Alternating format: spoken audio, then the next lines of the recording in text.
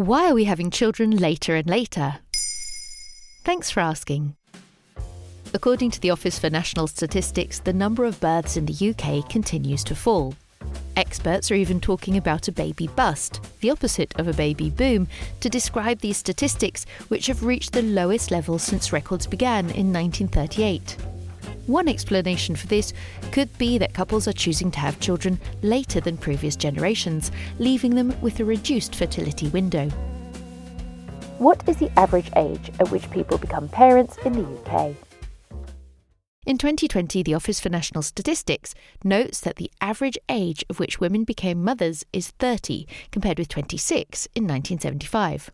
In addition to this, the latest ONS birth data released in 2020 reveals that 28% of women have their first child after the age of 30 and 5% after the age of 40.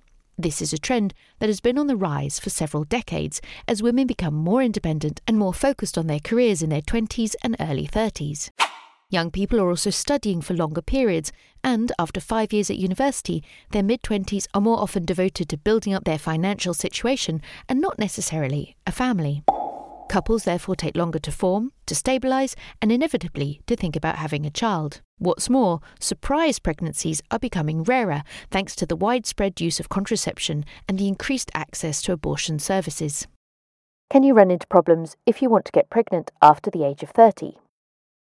From a purely biological point of view, our bodies are most fertile between the ages of 20 and 29, with fertility beginning to decline from 32 onwards, and the chances of getting pregnant after the age of 45 becoming increasingly difficult. In addition to this, late pregnancies, meaning after the age of 35, according to the WHO, can pose some problems, as Wendy Goodall, an American gynecologist and obstetrician, explains in a report by the American Society for Reproductive Medicine. Health risks are also beginning to increase, such as hypertension, diabetes during pregnancy, and preeclampsia, as well as rates of chromosomal abnormalities. But biological considerations aside, societal changes mean that for many people, 20 seems far too young to embark on the adventure of parenthood.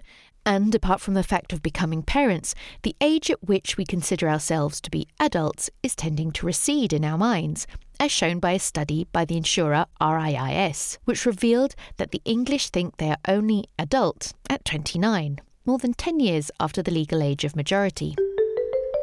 But if you want a child, the ideal age is the time when you and your partner feel ready. There you have it. Now you know why we're having children later and later. In under 3 minutes, we answer your questions and help you understand the true meaning behind the trends, concepts, and acronyms that are making headlines. Listen along, and you really will know for sure.